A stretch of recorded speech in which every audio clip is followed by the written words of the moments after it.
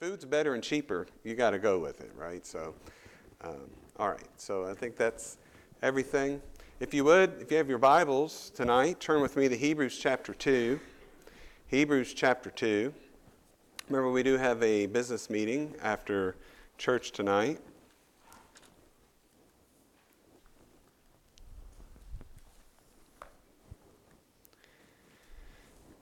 Hebrews chapter 2.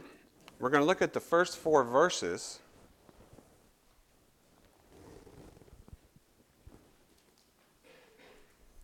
Hebrews chapter 2, verse 1, if you all found your places. Therefore, we ought to give the more earnest heed to the things which we have heard, lest at any time we should let them slip. For if the word spoken by angels was steadfast, and every transgression and disobedience received a just recompense of reward, how shall we escape if we neglect so great salvation, which at the first began to be spoken by the Lord, and was confirmed unto us by them that heard him? God also bearing them witness, both with signs and wonders, and with diverse miracles, and gifts of the Holy Ghost, according to his own will. Let's pray. Our Heavenly Father, we thank you for this day. Lord, we come before you tonight, assembled in your name, where we have few that are sick and want to be here who cannot be here. Father, our hearts go to them, and we lift them up in prayer, Father, that you will just be with each one. Father, but as we open up your word, Lord, may you bless it. May you open up our eyes of understanding. And Father, as we study, may all the things which we look at, Father, may it be of truth. May we be faithful witnesses unto you. In Jesus' name, amen. So that therefore is a very big word in chapter 2. And one of the things that we need to look at tonight is this is one of several warnings which Hebrews has. Now, it's going to be kind of a serious lesson tonight. It's going to deal with a warning. And the first thing that we see is he says, therefore, we ought to give the more earnest heed to the things which we have heard. So, what are the things which we have heard? Well, it's all of chapter 1. Now, how beautiful. Chapter 1 gave us the person and the work of Jesus Christ. We have talked about that the last 6 messages. This is the 7th message of Hebrews. And if you remember, just from chapter 1, just quickly, in verse 2, he hath in these last days spoken unto us by his Son, whom he hath appointed heir of all things, by whom also he made the worlds, who being the brightness of his glory, and the express image of his person, upholding all things by the word of his power, when he had by himself purged our sins, sat down on the right hand of the Majesty on high. What have we learned about Jesus from chapter 1? We know that Jesus is God's final and full word. He's the full revelation. Everything in the past has pointed to him. All of the law and the customs which were of the old covenant were all pointing to Christ. And he has in these last days spoken his final word through Jesus, and we saw Jesus' name is above every name, and then how he has inherited a better name than the angels. And so we also see that Jesus has been exalted, and he is on the right hand of God. Right now, the Majesty on high is ascended up, and he has been exalted. But we also see that Jesus is God himself. He has an eternal sonship. He's the God the Son with God the Father, God the Holy Spirit. He created all things. He sustains all things. By the word of his power, Jesus created all things. And all things through him consist. And not only were all things created by him, they were created for him. So he's the possessor of all things. All things are Jesus's. And so he's so much better than the angels that we saw by name. We saw that Jesus is worshipped. All things in heaven, all things under the earth, all things in the sea, all the angels, all of us, all things will worship Jesus. And so we see this continual buildup in chapter 1 of the person and the work of Jesus Christ. And we even see in verse 8 that God says, "But unto the Son he saith, Thy throne, O God, is forever. A scepter of righteousness is the scepter of thy kingdom." So we see not only is the Son, is Jesus the Son. He's the Davidic king of 2 Samuel chapter 7. His throne it will reign. It's reigning now. But did you notice what else he's done? He has purged our sins himself, and he has sat down on the right hand of the Majesty on high. There's rest. There's rest in him. There wasn't rest in the Old Testament. And so verse 2 or chapter 2 immediately gets into this thing. We have heard these words. Now, remember who he's writing to. He's writing to the Hebrew people, the Jewish people, but it's also written for us. We've also heard this word. We heard the word in chapter 1. You know it. You know who Jesus is. They now know it. If they didn't know before, they know it now, who Jesus is. Now, what are you going to do with that information? Well, the warning, this is a warning passage. Like I said several times in Hebrews, there'll be warning passages. The warning is, do not let what you heard drift. Do not drift from what you have heard. Now, in chapter 2, verse 1, he says we ought to give the more earnest heed. What that is we ought to give the more attention to the things which we have heard, lest at any time we should let them slip. And what that means is drift. We should not let these things drift. So in chapter 1 dealt more with doctrine. Chapter 2, early on, deals with invitational. Now it is acting upon what you have heard in chapter 1. And so the readers, whoever you are, we must proclaim. We must stand steadfast on the things which we have heard.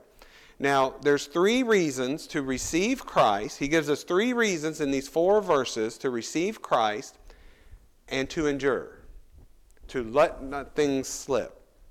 The first is the character of Christ. We saw that with that word therefore.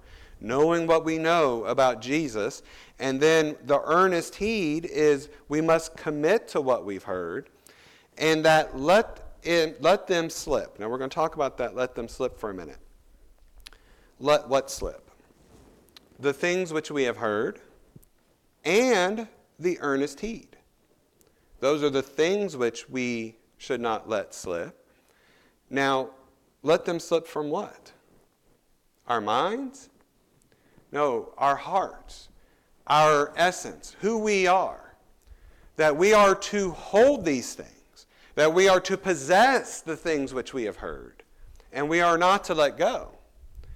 Now, the eyes of the Jews, the things in their life that wanted to take over to the Jews, there was, they would have professed Jesus. Now, here's what I want to actually go into now. I was going to go into it later, but I need to go ahead and go to it now.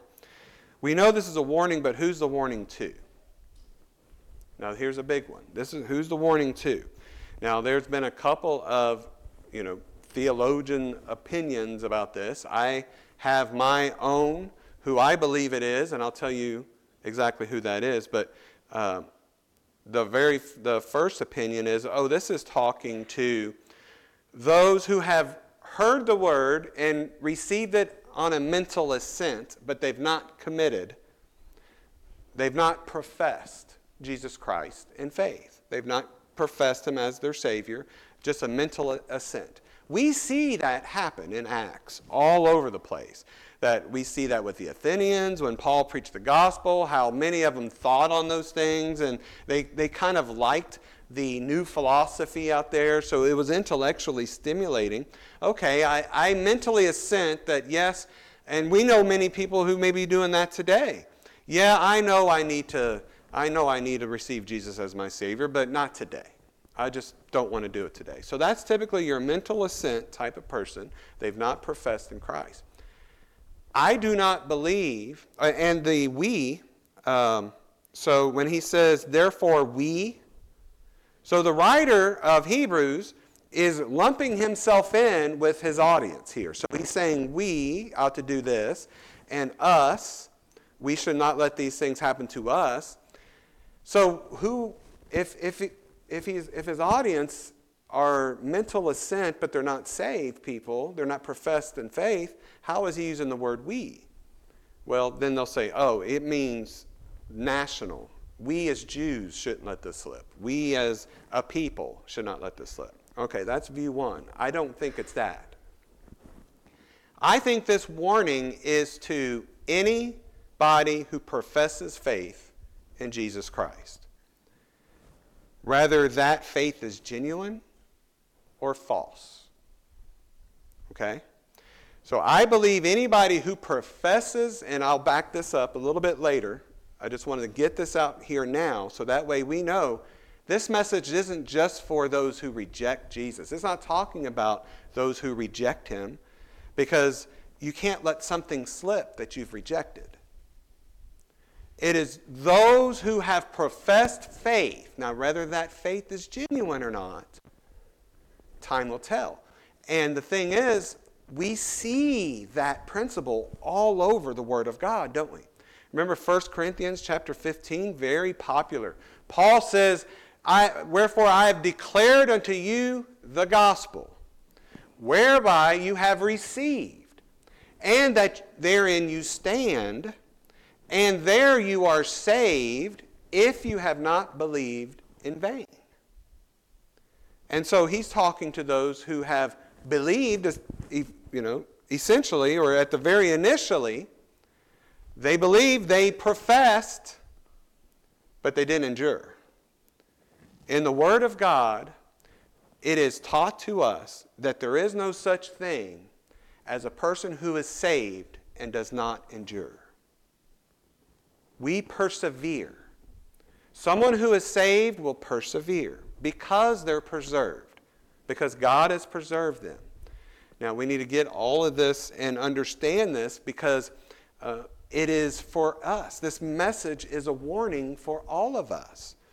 Now, I know my salvation. I know I'm saved. And here's the thing. Each of us should be warned. Now, this isn't meaning to make you doubt your salvation. What this is for those who are saved, those who are genuinely have a profession of faith, and you have the Spirit of the Lord, and you have endured, what this is this is a fortification. This is a word of encouragement. This is a word of, yes, I will be more resolved. I will stand steadfast. But if you are someone who made a profession of faith a long time ago, got baptized a long time ago, and you've not thought of God ever since, what does the Word of God say? You are someone who is a practical atheist. You may be somebody who has professed the Lord. You may not be an atheist with your mouth, but at home, you act like there's no God at all. You're called a practical atheist. What did Paul say in Titus? He says they profess to know God, but by works deny him. And so that's who this is to. So who is the audience? Who's this warning to? It's to those who have professed faith in Jesus Christ. Now, we cannot lose our salvation. If your salvation is genuine, because who is it that justifieth? It's God who justifieth. No one can condemn us when God has justified us. We are safe and secure. Nothing will be able to separate us from the love of Christ. But what an eye-opener that these small 4 verses are. We have built up Christ, who he is in chapter 1, so much that you should, if you've professed Jesus Christ, you endure. You endure to the end. And that's what the Word of God says. And again, I want to state that. The Word of God does not teach that somebody can make an initial profession of faith and then they're one and done. Now, it's true you're one and done, you're saved if you've endured, if that proof is there, if the Spirit of God is with you, if you receive conviction of the Holy Spirit, if you do care about the things of God. But someone who's professed faith in Christ, were baptized, and you never see him again, they're one and none. They didn't receive salvation. And so, verse 1, so now as we start, so I wanted to get that out there. So the 3 points are, you should receive Jesus today and endure. First of all, because of the character of Jesus, which we saw in chapter 1. That's what that word therefore is.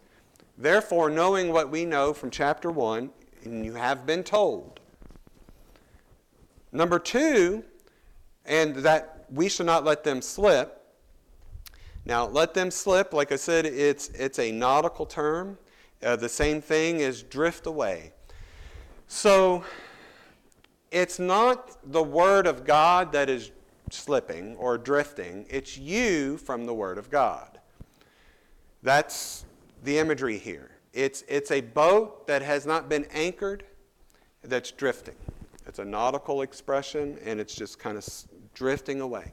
Notice that it's not referring to people, like I said, who flat out reject it. It's not talking about people who flat out reject the gospel, but it is talking about those who have drifted from the Word. They've drifted from God, and God has not called them back. They're just gone. They've abandoned it. They've abandoned their profession. They've done all these things. But we who are saved, we who have a profession of faith, you are someone, if you are saved, you're going to persevere. You have to. Because that's the work of God in you. He who hath began a good work in you shall continue that good work. Okay? Now, that's what let them slip means. It reminds me of the story. There were some explorers that a long time ago that wanted to explore the Arctic. So they went up north to the North Pole. They had the coordinates. They had the stars as their navigation system, and they had the coordinates that they wanted to be at, and they reached it. And so they accomplished their goal. And they said, you know what, let us go a little bit further north and see what else we can discover and explore. So they set out, and this expedition set out to keep going north up into the Arctic, and they went miles and miles. They just hiked miles through the Arctic, through the blizzards, through the cold and everything. And after days and days of walking, and I think it was like 100 miles, they took the coordinates again, and come to find out, they didn't gain any feet or foot at all. They'd actually went backwards. We're like, what's happening? Well, come to find out, they were on a moving glacier that was drifting to the south. So here they are, they're walking, they're hiking towards what they think is the north, but they're drifting backwards the whole time. And how many are like that in religion? They're working. They've got all these works. They're putting in all this effort into religion, but they're drifting further and further from God the whole time. That's drifting. Do not let the things which you have heard slip. Don't let it drift. Don't let it pass you by. So, another reason in verses 2 through 3, actually 2 through 4, we see another reason to receive Christ is the certainty of God's judgment. The certainty of God's judgment. Now, in verse 2, for if the word spoken by angels was steadfast, and every transgression and disobedience received a just recompense of reward. So there's two arguments. There's one to the lesser and then one to the greater in verse 3. How shall we escape? So I want to stop there and talk about verse 2, because he's making a comparison. Again, if you notice, he's bringing in the angels. For if the word spoken by angels was steadfast. Now, why is he bringing in the word angels again? We've got to see this link to the chapter 1. What did we establish in chapter 1 with the angels? That the angels were used by God to deliver the law to Moses. So the association here with the angels is with the Old Covenant. It's with the law. So it's not so much that these Hebrews were fascinated by angels. And like I said, there wasn't a lot of those who were guilty of angel worship. But for the most part, the association with the law, the Mosaic law, the Old Covenant, the old way, is associated with angels. And so in verse 2, when he says their word, if their word spoken by angels was steadfast, and what that steadfast, both of these are legal, what that means is binding. It's legally binding in every transgression. Transgression is a deliberate sin of commission. It's stepping over the line. You're doing it deliberately. When you transgress, you know you're doing it. It's an act of commission. And disobedience in the Greek is a deliberate act of omission. It's deliberately not doing something. So transgression is deliberately doing something, sinning, and disobedience is deliberately not doing something and sinning. And they received a just recompense of reward. What that means is they were found to be justly, and they justly were found guilty and they were punished.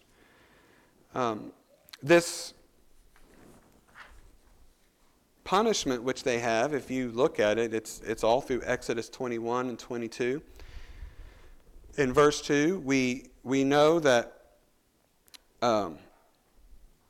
the comparison of their punishment in the Old Testament was that of, not every sin that they were punished for was to death. Some was exile.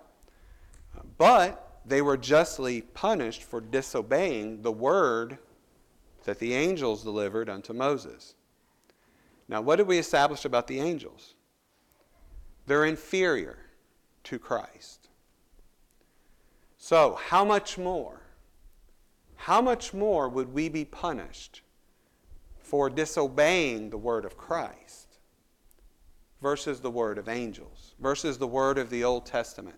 In the Old Testament, they were punished. You had the law. A lot of the punishment they received was earthly punishment. And that's what he goes into verse 3. Like I said, the argument is from the lesser to the greater. In verse 2, the argument is, look what happened in the Old Testament under the Old Covenant, under these angels. Now, and they were punished, but look at verse 3. How shall we escape if we neglect so great salvation?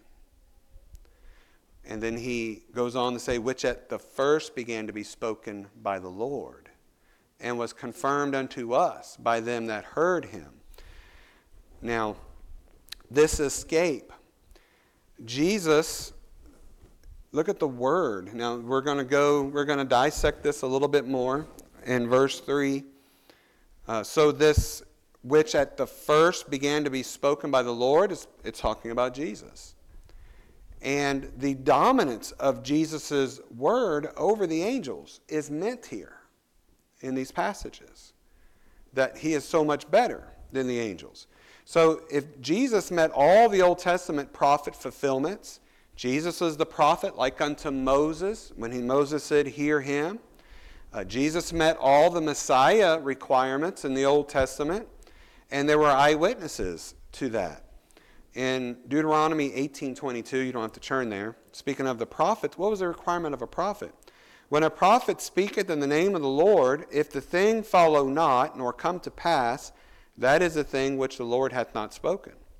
But the prophet hath spoken it presumptuously. There, thou shalt not be afraid of him. And actually it goes on to say, that false prophet will die. If someone is speaking in the name of the Lord as a prophet, and it is not the word from the Lord, and it's proven to be, they were to execute him. Now, we see that that is the word which is spoken in verse 3. But look at that word neglect. It's very similar to allowing things to slip or drift away. But that word neglect is carelessness. It's carelessness. And the same word is used and thought of as the people who were invited to the wedding feast. And those who were invited, they did not come. They neglected to come to the wedding feast because they had everything else going on in their life that was more important. So that's the parable of the wedding garment. And they failed to attend.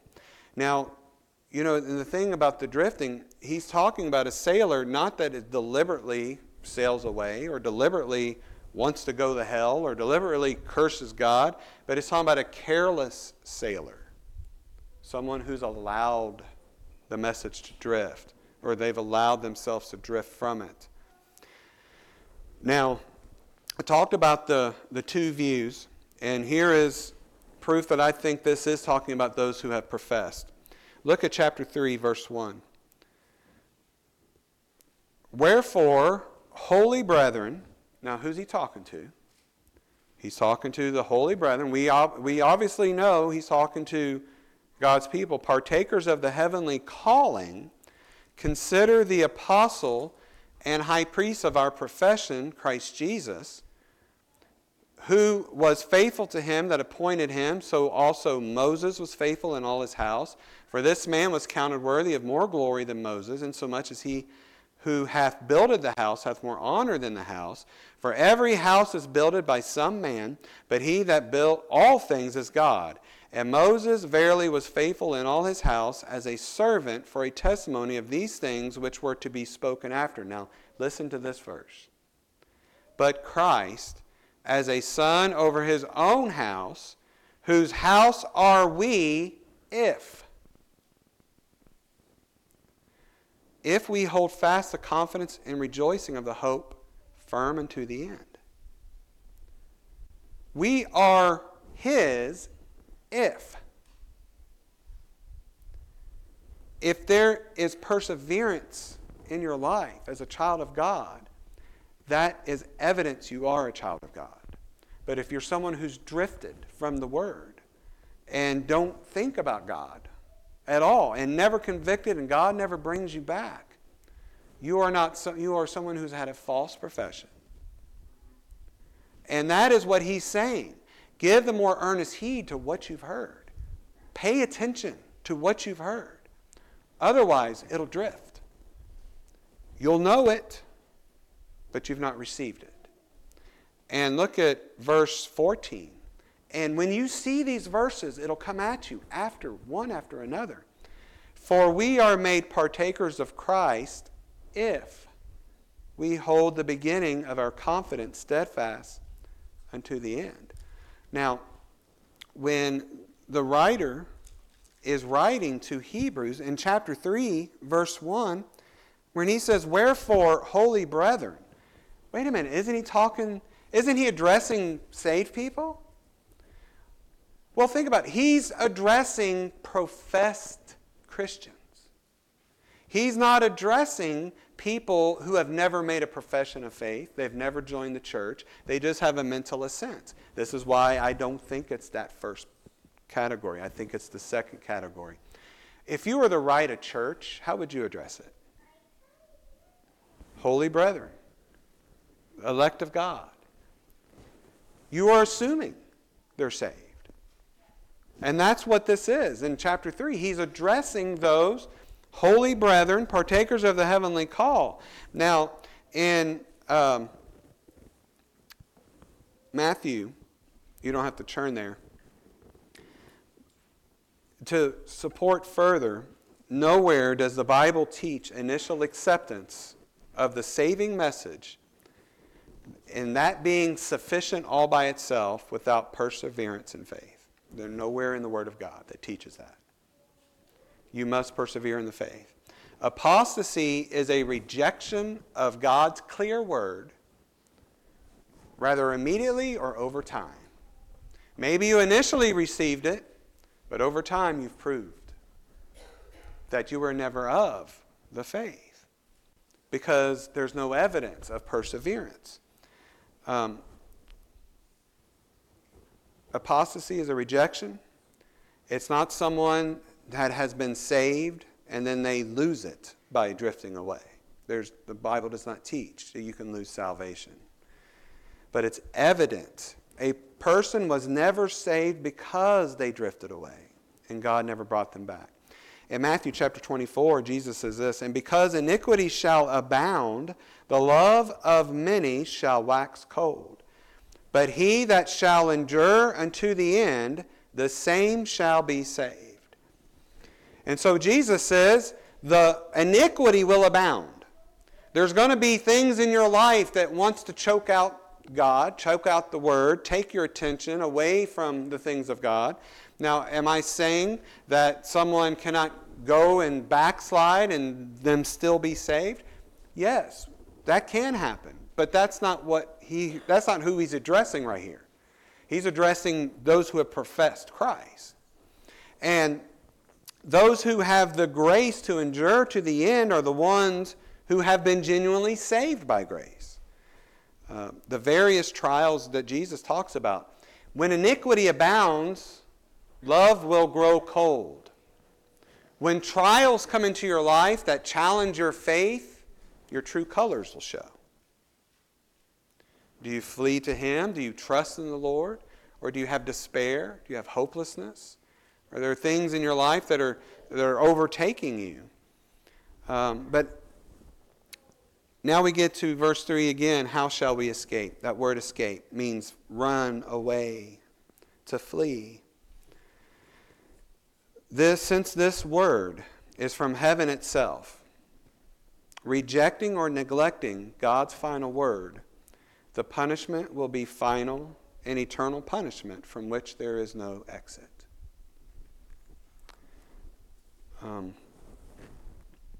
It's a very serious word. This escape is very serious throughout the Word of God. There's a framework that's built into this word escape. It's always built in with warning. I'm warning you to escape. And if you look at chapter 12 of Hebrews with me, the last warning, he brings it up again. Look at chapter 12, verse 25.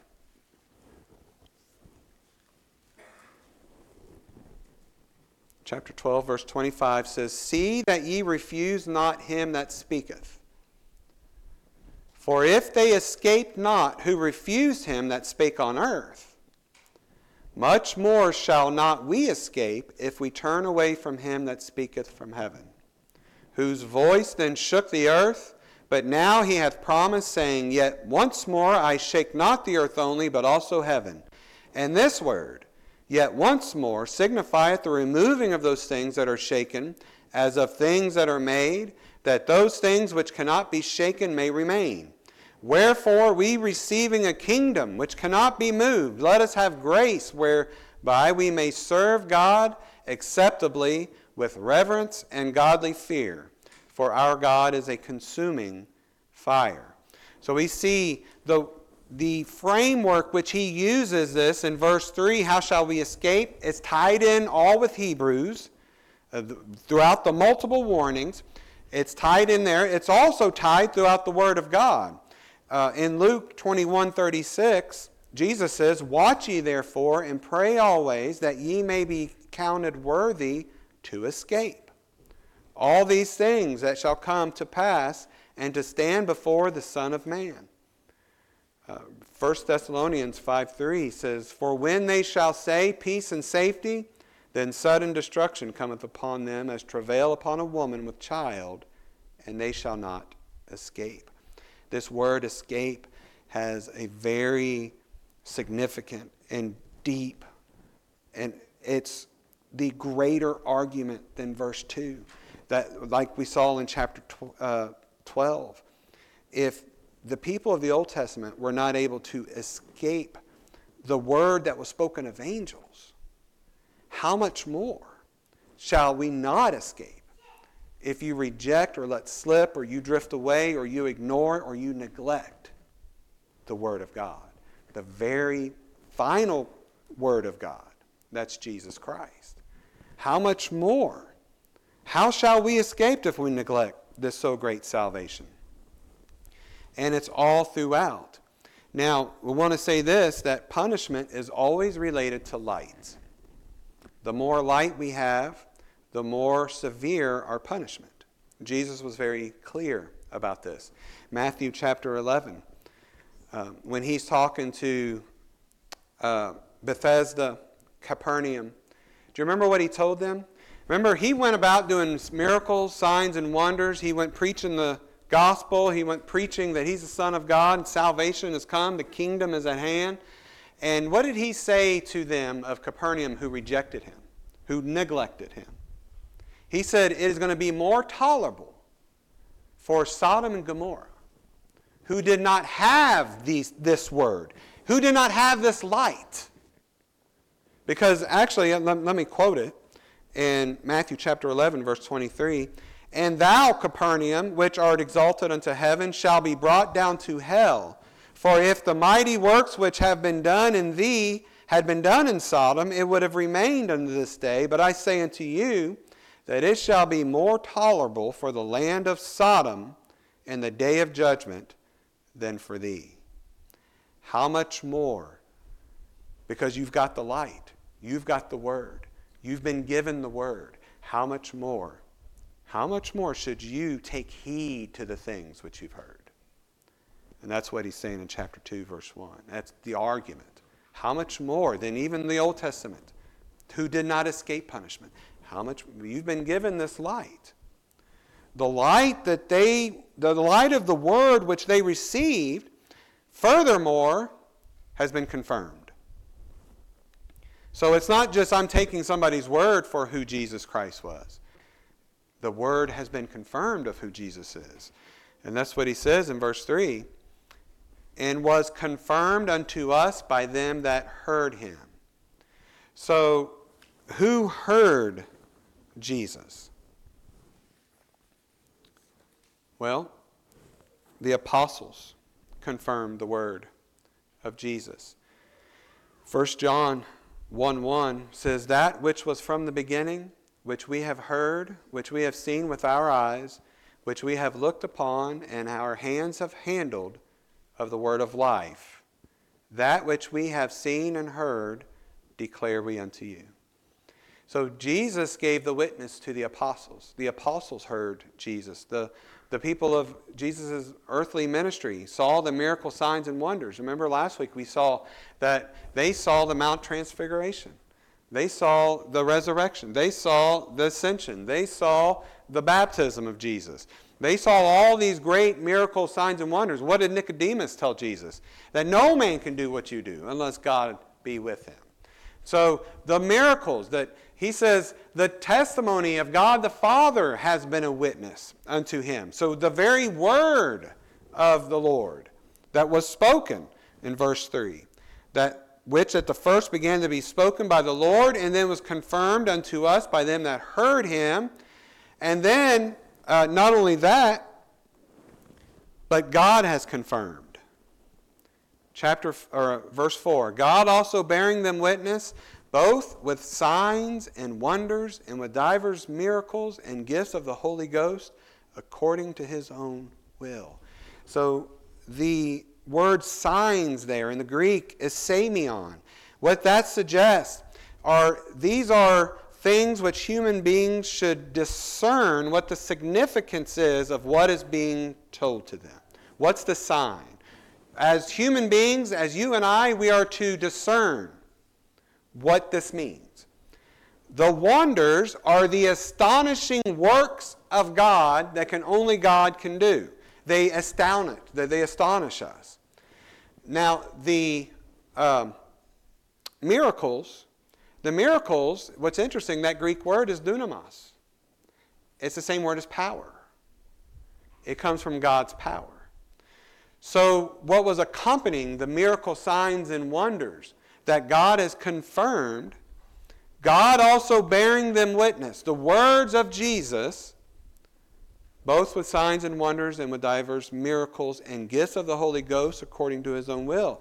And we know that the gifts of the Holy Ghost were the gifts which God had poured out upon the early church, upon the apostles, to what? Confirm the message, to confirm the word of the apostles. And we saw that God had confirmed his message in the Old Testament with Moses when he went to Egypt.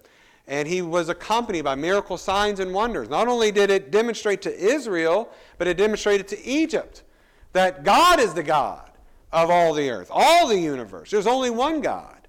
So those miracle signs and wonders accompanied the message of Moses. It credited that this is surely the word of God. And then we see the miracle signs and wonders given unto the early church, the apostles, to confirm the word. And it's at the end of Mark. We don't have to turn there. But the Holy Ghost giving them witness from the things which they said and which they preached. Therefore, the reader, you and I, and the reader of Hebrews, to the Jew, to whoever, we can be assured of the word which God has spoken through Jesus. Because he's greater. And he has the more sure word.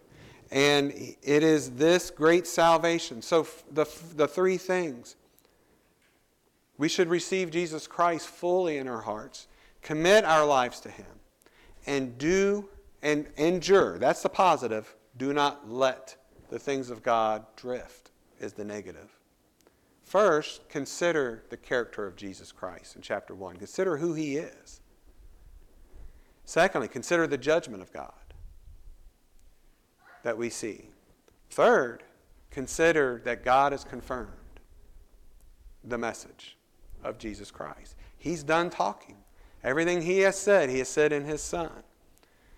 Now, in conclusion, again, these warnings are not meant to rob us of joy, but they are to steer us away from danger. They're like, if you are a child of God and you're saved, this word, we know that the word has said that we persevere. And there was one verse that I didn't get to that I want to. And I can't remember where it was.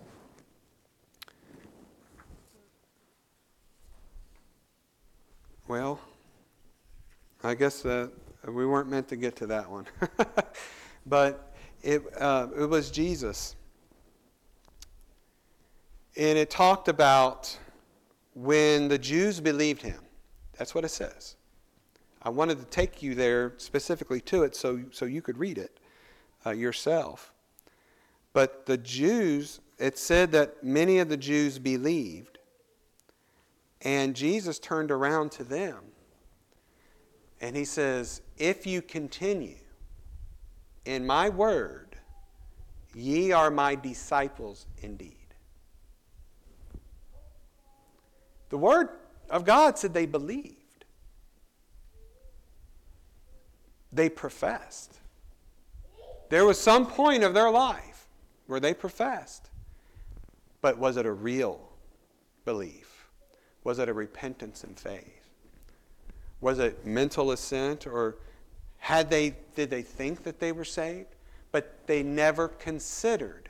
Now Jesus himself said this. If you really are one of mine, you will continue.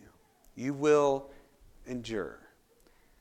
And that's what we need to pay attention to as those who have professed. Everyone here, as far as I know, is professed. There's a few of the kids who have it in Christ. We take earnest heed to the word which we've heard. And that is the warning. It's so tragic that we know, and I spoke last week about those and the easy believism movements and those churches that they encourage easy believism for numbers, just to get their numbers up, just to get their baptism up, just to get their bragging up, just to get their impact radius up. And how dangerous that is to go down that road of easy believism. It's 1, 2, 3, repeat after me. Now you'll be baptized on Sunday and get a t-shirt. and they never go home changed. They never really have believed. They never repented of their sins before God. They never came to Him sorrowful of heart and sin and of God's punishment and His wrath, eternal wrath that is to come. That's the warning. We're not going to be able to escape God's eternal wrath. That's the warning. If we neglect, and neglect is to be careless. That's what that word means. The careless sailor let himself drift. Those people on that glacier, they were drifting, didn't even know it, away from God. We should be diligent. And again, I don't like to, I don't like to make people uneasy about, but that is a challenge that all of us should, and probably have, I know many of you have asked yourself, am I of the faith? Am I saved? That's a question you should be asking yourself. You should never take that for granted.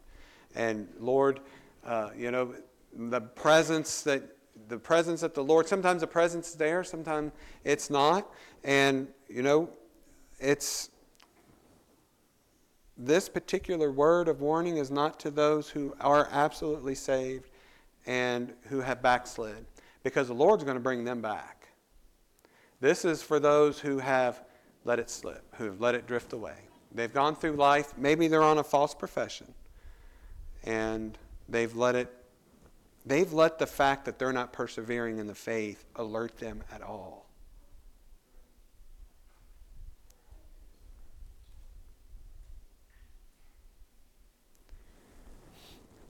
It's a tragedy for those who have heard the gospel. They know they need salvation, but they never fully come to it of heart. And that is the warning of these first 4 verses, is do not drift. Do not drift. Take the more earnest heed to what you have heard. Remember the words of Jesus, if you continue in my word, then are ye my disciples indeed. Nowhere in the Bible does it teach about a salvation that consists of a confession without a perseverance. You will persevere if you're saved. You will continue. And we pray for those who do not know that. They don't know they're drifting. They don't know they're not saved. They profess, they had a baptism, they think everything's squared away. But here's the word of warning. Listen. Listen with all your heart. This is the most important thing that you'll ever think about, feel. And we pray that the Lord just, many of you all have loved ones like this that you wonder about sometimes. Is their faith genuine? Are they really? But do they seem challenged at all? Do they know they're, those who are of the spirit of disobedience, like it says in Ephesians, you typically have that nagging feeling of the Holy Spirit. It's constantly kind of a low hum. If you're drowning the Spirit, there's a low hum there. But those that you can see that are obviously not affected at all what the Word of God says or the Bible is just like Titus. They may not be atheists by mouth, but they're atheists in their life. And when we pray, the Lord saves. We pray the Lord saves. Let's have prayer. Heavenly Father, thank you, Lord, for your mercy. Father, we have so many on our hearts, Lord, that we pray for. Father, if any of them, Father, have a false profession, Lord, we pray that you, by your Holy Spirit and your power, just quicken their hearts. Bring them to you. We know that your salvation is effectual. We know, Father, that we are secure in your hand, that there's no man that will be able to pluck us out. But Father, you've also told us that there'll be signs, that there'll be evidence in our life that we truly are yours, versus those who have been deceived or deceiving themselves. Father, may we just be earnestly, according to your word, may we hide your words on our heart. Father, may we just pray, Lord, that these things, they just continue, that by your grace continue to grow us, to strengthen us, to give us a desire, to give us a hunger for your word, to continue to give us assurance of our faith. Father, we love you and we thank you, Lord, for you know which each one of our hearts needs. You know what the hearts of our loved ones needs. Father, we pray for them. Lord, that you save them if they're not saved. Give them eternal life through the precious blood of your Son, that they may be saved, that they may have eternal life and glory and not perish. Father, that is our prayer. Lord, we love you, we thank you, Lord, and we trust in you. In Jesus' name, amen.